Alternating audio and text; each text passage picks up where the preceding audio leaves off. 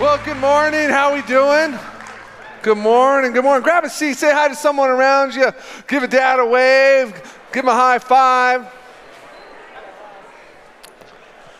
It's a good day to be in church. How are we doing this morning? Man, it's going to be one of those days, huh? I said, how are we doing in church this morning? Come on. It's Father's Day, people. This is my day. I love this day. You want to know why I love Father's Day?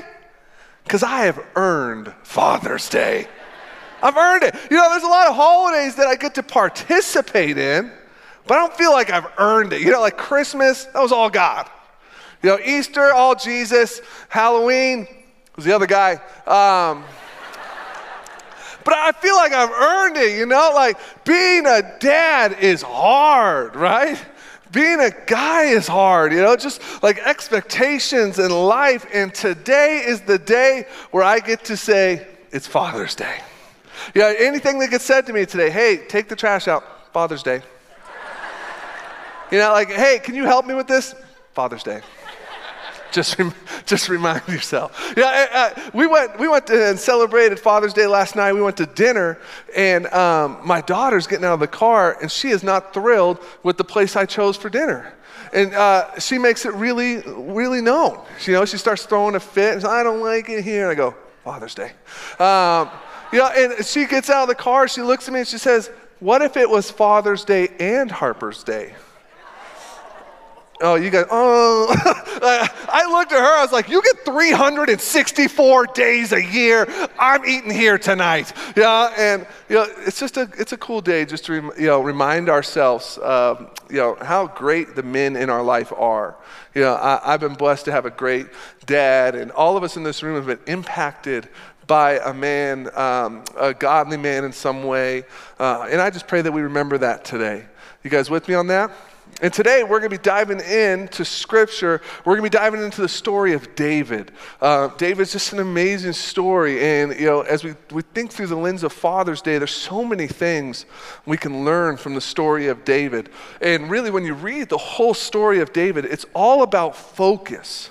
Where David's focus was really determined how he was living. And as we dive into that scripture, think through that focus on what that looks like. But before we do that, let's pray together and let's jump into it. Father God, we love you and we praise you. We pray that as we dive into your word this morning, God, that you would just open up our ears and open up our hearts to hear you and see you more clearly. Take away any distraction in our life right now that might stop us from focusing on you, God. Chip away at the areas of our life that needs you to. We are your canvas, God. And we open up ourselves to you to move in however you see fit. Father, we love you. And we pray all these things in your Son's holy name. Amen. Amen. Before we dive into the word, I want to talk about a story about focus. None of you will be surprised by this, but I was an all-star baseball player in my young years. Yeah, right? Like, yeah, you're not surprised, you know. I was extremely gifted, town, like 3,500 people, and I made it. Yeah, and so it was a great time for me. And I remember there was one game, I played first base. I loved first base. It was where all the action was. You know, you're involved a lot in the game. And I was playing first base, and the batter hits a pop-up right foul of the first base line. And I look at that ball, and I am determined to catch that ball. You know, it's a big moment in the game. All 35 people in the town are there, and it's a big moment. And I begin to run after this ball, and I'm just zoned in on this ball. And I'm thinking, you know, it's like slow motion. The dramatic music is playing, like, na, na, na, na, na. I think that's the graduation one, but I don't know. And I'm getting this ball. It's starting to come down. I'm ready for the crowd to rush in and throw me up on their shoulders and shine, shine, shine. And all of a sudden, bam, I smack into the wall. Just smashed into the wall, blacked out completely. And I wake up and everyone's laughing at me, and I'm like, you know, like, it's just not at all what was supposed to happen in that moment. You're like, Shane, why are you telling me this? It's embarrassing for you because I care enough about you to make fun of myself, okay? And I remember the reason why I hit the wall was because my only focus was on the ball. I was so focused on the ball, I lost track of where my feet were. And baseball fields have dirt and grass and dirt, and if you're following a ball, you're supposed to look at the ball and look down where you're going to let me know where I'm at on the field. And I remember that moment very clearly, and as we dive into David's life, we can kind of see this in the life arc of David. David has three really like life moments that we're going to dive into. David has his rise, where he is thrust into this position of authority. He has his fall. Where a moment in his life where he begins to falter and he falls off of this platform he was on. And then he has the rebuild of his life, as he starts to rebuild his life and give it back to God. And we're going to talk about these three areas. The first one is the rise. But before we get to the scripture, I'll just summarize the story. It's time for a new king to be anointed. And a prophet is sent by God to go out and anoint this person as the king. And he goes to David's father. And David's father lines up the sons, the oldest, the best, the ones that were most qualified. He lines them all up, and the prophet begins to go through them saying, not him, not him, not him. And he gets to the end, and there's no more sons. And he asks him, is this it? Is this it? And the father says, no, I have one more son out in the field. He's out attending the fields, and he says, send him. Send him. It says this in verse 12 of 1 Samuel 16. So Jesse sent for him.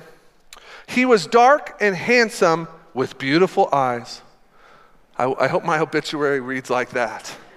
This piece of scripture is just astounding to me. This has been alive for thousands of years. This is how he's remembered. He was dark, handsome, with beautiful eyes.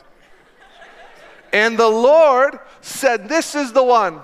I'm assuming not because of the features. This is the one. Anoint him. So David stood there among his brothers. Samuel took the flask of olive oil he had brought and anointed David with oil. And the Spirit of the Lord came powerfully upon David from that day on. David, in this moment, receives the title as the anointed king. As the anointed king, God's chosen, he receives this title. You think you have issues with your family? Imagine being the younger brother who was anointed king, who wasn't even supposed to be in the lineup. This is his title. And there's something about titles in life. Titles have two options. Titles either bring life to us or they drain life out of us. Titles will either bring life to us or they'll drain the life out of us.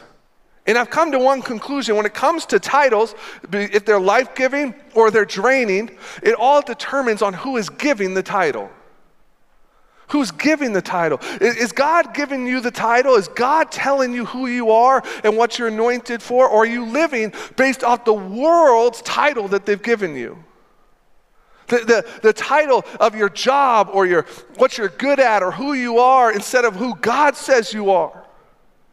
Titles can drain us or they can give us life. We just need to decide who we're allowing to give us the title. I mean, even some of you, maybe you have the title over your life of failure. When you were growing up, maybe your parents said something to you that made you feel like a failure, or you messed up in a previous work environment and you just feel like a failure to the point where you don't even try anymore. You just wave that banner of failure over your life. That's the title. But the truth is that's the world's title for you. As a member of Christ's family, the title that goes above your name is royalty. Royalty. Maybe some of you wear the banner of sinner. I'm a sinner. I'm broken. I've done so much. I've made so many mistakes. You have no idea. And this is the title you're going around. But the real title in your life as someone who's accepted Christ is simply forgiven. Maybe it's broken, you're beaten down, you have hurts and wounds, and your new title given by God should read as beautiful, because when God looks at you, all he sees is his son, Jesus. orphan, unwanted, lonely, whatever the title is that you've been believing that the world gave you. Maybe it's time to allow God to give you a new title. Maybe you just need to believe the word of God, that when it says that you are adopted into the family of God, you are a son and daughter of the Most High God. No matter what the world titles you with, that is your identity. Amen? There's power in a title, but who's given it to us?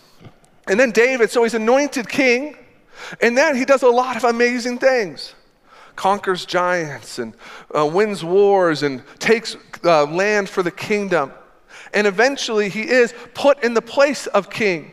After a long time of waiting, he takes the throne and he does amazing things like he was anointed to do. But then we find ourselves in the season of David's life we call the fall. We call the fall. In 2 Samuel 11 it says this, verse 1. In the spring of the year, when kings normally go out to war, David sent Joab and the Israelite army to fight the Ammonites. When the kings normally go off to war, this is a deep piece of scripture. Because what it is showing here is acknowledging that David wasn't where he was supposed to be. That the king would normally be off at war. Now, we don't know how all the logistics, we don't know the exact reason why, but we can read this piece of scripture and we can say that David was not where he should have been. He's not where he should have been. This was the time when the kings would lead the men to battle. They would fight the battles. They would take ground for their kingdom. He's not where he should have been. And in the next verse, he's walking through the city and he sees a lady in a hot tub. If you're going to hear one thing, hear this. When you are places you shouldn't be, bad things are going to happen. He wasn't where he should have been. He's walking around the city. He sees a lady in a hot tub, and this tall, dark, handsome, blue-eyed man is now in this moment. In verse 3, it says this. He wondered who she was. So in verse 3, he sent someone to find out who she was. It was the DM of the day. And he was told, she is Bathsheba, the daughter of Elam and the wife of Uriah the Hittite. Then David sent messengers to get her. And when she came to the palace, he slept with her. He slept with her. He knows that this is another man's wife. He knows that this is a problem. But from verse 1 to verse 3, we see it escalate very quickly. He wasn't where he should have been, and now he's doing something he shouldn't be doing. See, the truth is, it's easy for us as humans to slip into sin. I mean, think about it. How many times in your life have you found yourself in a place, how did I get here? How did this happen? We drift into sin. And here's 3 things on how we do this. Here's how we slip into sin. 3 ways. 1, we become distracted. We become distracted. We become off mission. We start to become distracted on why God has put us in this place. What we're supposed to be doing with our lives. These distractions start to distract us away from God's calling in our life. Think about the story I told with the baseball. I was so focused on the ball, I couldn't see where I was going. In life, when we become distracted, we need to return our gaze back to God. See, ever seen that movie where the squirrel runs by and it's like the dog's like, squirrel! You ever seen that? Squirrel! We're the same way. But oftentimes we see the squirrel like, squirrel! And we stay locked on it. When the Christian life is supposed to be, the distractions come, we might get distracted for a moment, but we return to God. We return to the mission. We might get distracted for a second, but we return to God's calling on our life. Well, that's the first thing. We become distracted. And the second thing is we become comfortable. We become comfortable. We begin to let our guard down. Life's good right now. I haven't prayed in a week. We become comfortable in our life. Finances are good. whatever that is. But if you read 1 Peter 5:8, you should never become comfortable. 1 Peter 5:8 says this, stay alert, watch out for your great enemy, the devil.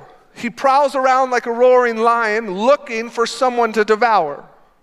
The enemy doesn't want you to succeed. He doesn't want you to have a good life. He wants you to get comfortable and get lazy in your spiritual walk so he can devour you. It's the truth. He wants you to get to that place of where life is so good, if you were honest with yourself, you don't even rely on Jesus anymore. How many of us, if we were completely honest, we're living our life in a way that we don't even, if we were really honest, we wouldn't even need Jesus. We're playing it safe. We're playing it comfortable. We're playing it easy. We're not stepping out in faith. We're not challenging ourselves. We're not growing. Watch out. He's a lion looking to devour. And the third thing is this, how we slip into sin, is we become entitled. We become entitled. And we begin to say the three most dangerous words anyone can say. I deserve this. I deserve this.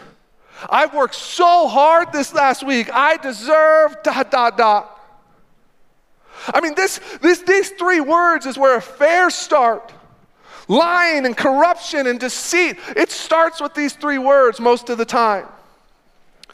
Yes, I have biblical morals. Yes, I've been fighting for God and I've been living my life to honor God for so long, but I deserve a break.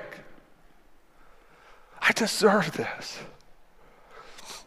I mean, look back at your life and when you found yourself in places that you were unhappy with or you'd slipped into something, how many times did it start with, I deserve this? We can't become entitled because if we're honest with ourselves, the only thing we deserve is death. But it's by the grace and love of Jesus Christ that we're promised eternity. We don't deserve anything. He chooses to give us his grace. Amen? And then David does some more stuff. So he sleeps with her. And then she becomes pregnant. And David has a decision. Do I come clean or do I begin to cover it up? And he does what most humanity does with their sin. They begin to cover it up. So he brings her husband back from war and sends him to the room to try to have him sleep with her so they would think it was his kid. But this husband has morals and has a way of living, and he stays out front of the door, doesn't go in and see his wife because he says, if the men are out at war, how could I stay and sleep with my wife? Can you imagine the guilt David feels at this moment where David, while the men are where you should be, I'm not going in. So then, as most sin does to us, we start the snowball effect.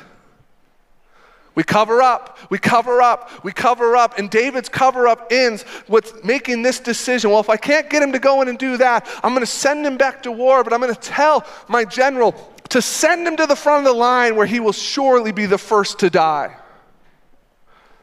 This man after God's heart, this chosen king, is now an adulterer, a liar, and a murderer. How far he has fallen.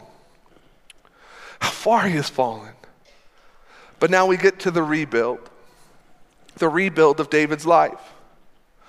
God sends a prophet named Nathan to confront David, to rebuke David in this moment. And when he's rebuking David, he tells a story of a rich farmer who had many cattle and many sheep in his group in the town. And there was a poor farmer who only had one sheep. And another person came into town and he went to the rich person's house to throw a party, to be treated to dinner. And the rich farmer decided to take the poor person's one piece of cattle and sacrifice it for dinner.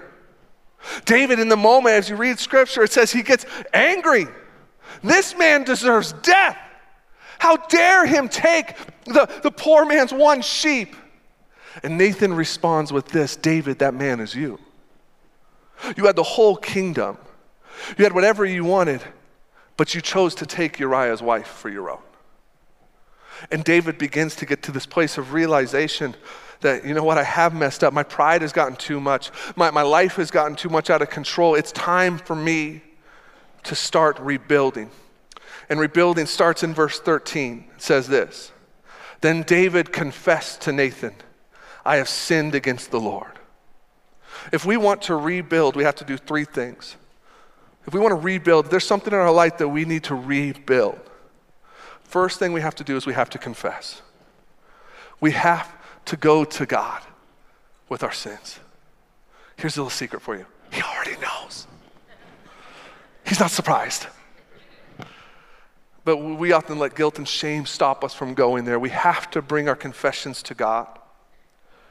2, we have to set goals. You are not going to trip into the life you want. You are not going to fall into the spiritual life you want, the relationship you want with Jesus. You have to begin to set goals. Set goals in reading scripture, setting goals in prayer, setting goals in getting with my family and praying together. Whatever goals you want to reach, you have to acknowledge what they are. You're not just going to fall into this. And the third thing is you need to build a team. You need to get a team of people around you who are going to hold you accountable. Who are, when they see you being somewhere you're not supposed to be, are going to be willing to call it out. And to close out this service, I wanted to do something really special because we have 2 people here who have been living this out, building a team together. One being our senior pastor, Dan Frank, and 2 being UNR's head baseball coach, TJ Bruce. So can we make some noise for him?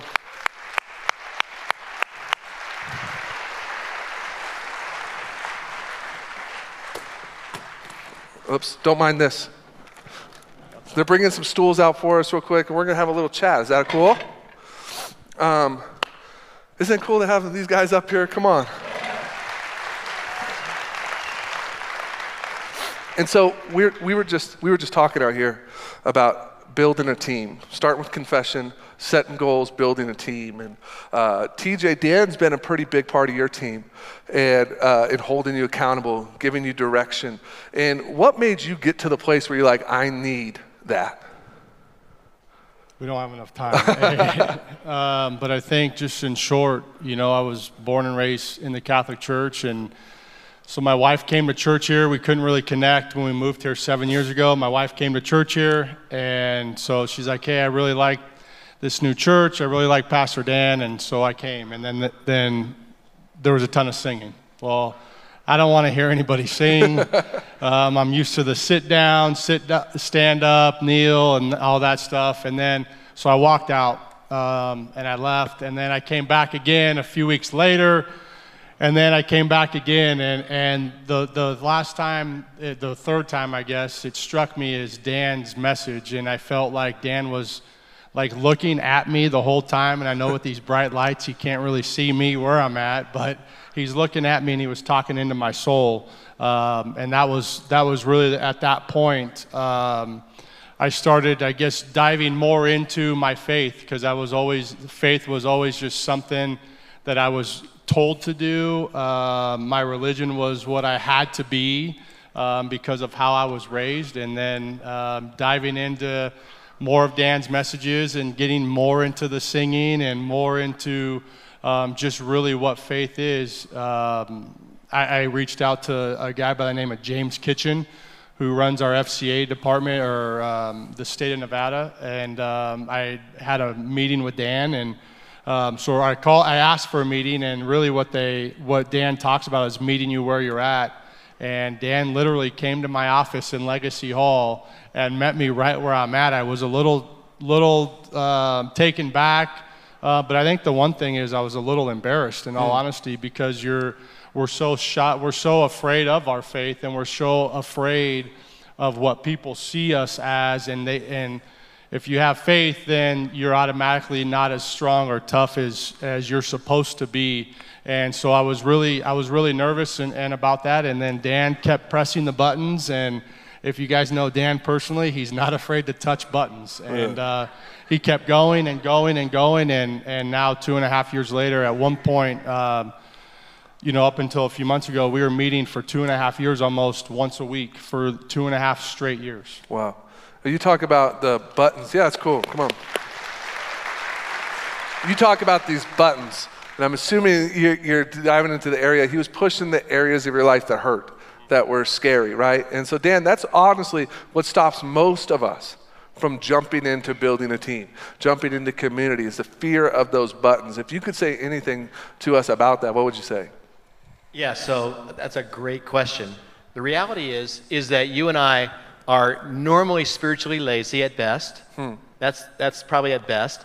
And maybe even hiders at worst.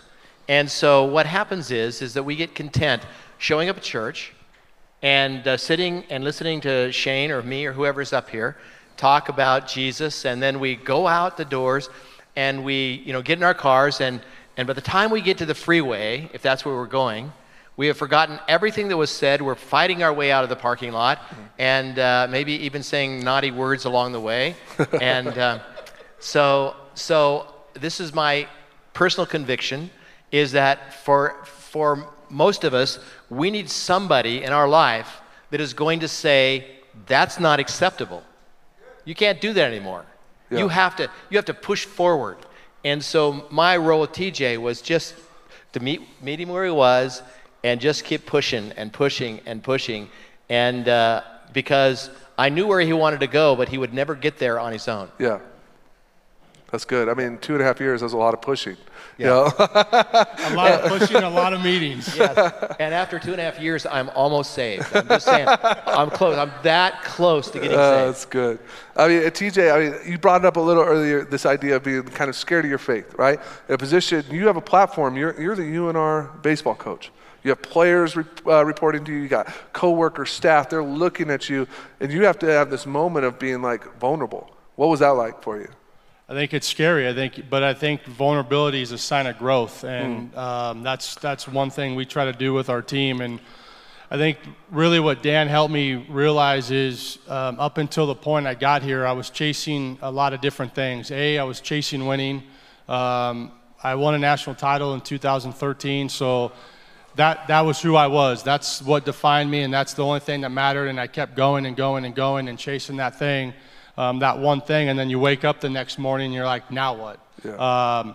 And so with Dan and our relationship and the pushing, he just helped me get to a point where I wasn't afraid to be somebody else outside of just being the baseball coach. And for so long, that's what defined me. And I think at times, in all honesty, I struggle with that at times now. It's if you don't reach a certain number of wins, if you don't beat a certain team, if you don't do this, you get so caught up in what the outside world thinks of you and what Twitter thinks of you. And we know Twitter's smarter than everybody else in this room.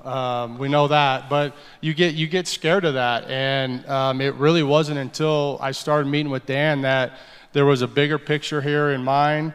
I was chasing much more than just the wins. I was chasing the process of becoming a man of faith. I was chasing the process of being a good husband, being a good friend, and then trying to mentor somebody else and holding somebody else accountable. So now, fast forward with our team in 7 years, our prayer circle grew from 5 to 10, and now you got 35 young men praying before. Yeah, so let me just say something about that. When he says praying, what he means by that is his team gets on the field in front of the fans on their knees praying. Wow. Come on. I mean, what a cool visual, right? You realize it's time for me to build a team.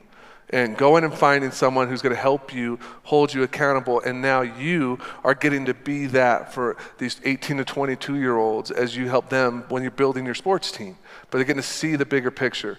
Dan, I got one last question to close this out. Today's Father's Day. Guys in the house today. If we're honest with ourselves, guys struggle with this. Guys struggle with accountability, with relationship being real. It's a struggle of ours. And what would you say to the guys in here who are kind of like, I don't need that? Yeah, I would say that you're deceiving yourself. First of all, let me smile at me when I say that. You're deceiving yourself if you believe that you don't need to be pushed. I didn't have a mentor. And so by the grace of God, I figured it out. And it was by the grace of God, but I just determined that I wasn't going to let other men have that happen to them. And so I would just say to you that it is so important, it is so crucially important for you to have someone who is going to pull you through the knotholes, someone who is going to help you when you feel like giving up, when you feel like moving up, when you feel like stop church, when you feel like giving up on your marriage, when you feel like giving up on your children. You need somebody who's going to be in your court saying, you can't do that. Yeah. You just can't. That's so good. We talked about those three things today. Started with confession. And, this is just kind of something on my heart is, when it comes to being a guy, we have to pretend like we got it all together. And I want to be a dad who my kids know more for being on their knees in the presence of Jesus and standing up tough. And, I think both of you live that so well. And so thank you for that. And building a team is so important. And there's guys in here who maybe your step today is you need to do what TJ did. Get somebody in your corner.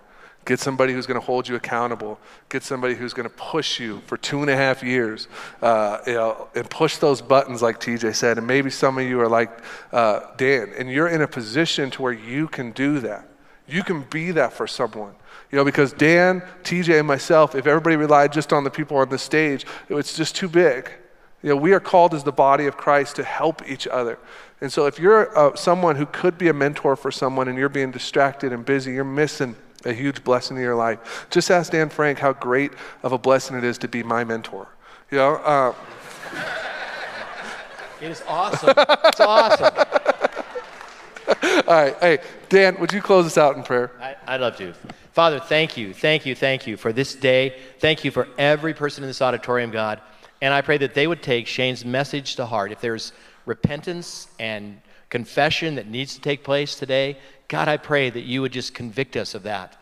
And I pray, Father, that you would bring people into our lives that are able to strengthen us and encourage us and build us, God, and confront us when necessary, God. And Lord, thank you for every single person here today. And may we finish well, God. That's the goal. May we finish well. When we cross that line, may we hear these words, well done, thou good and faithful servant. In Jesus' holy and powerful name I pray. Amen. Amen. Amen. Can we make some noise for these two? Come on.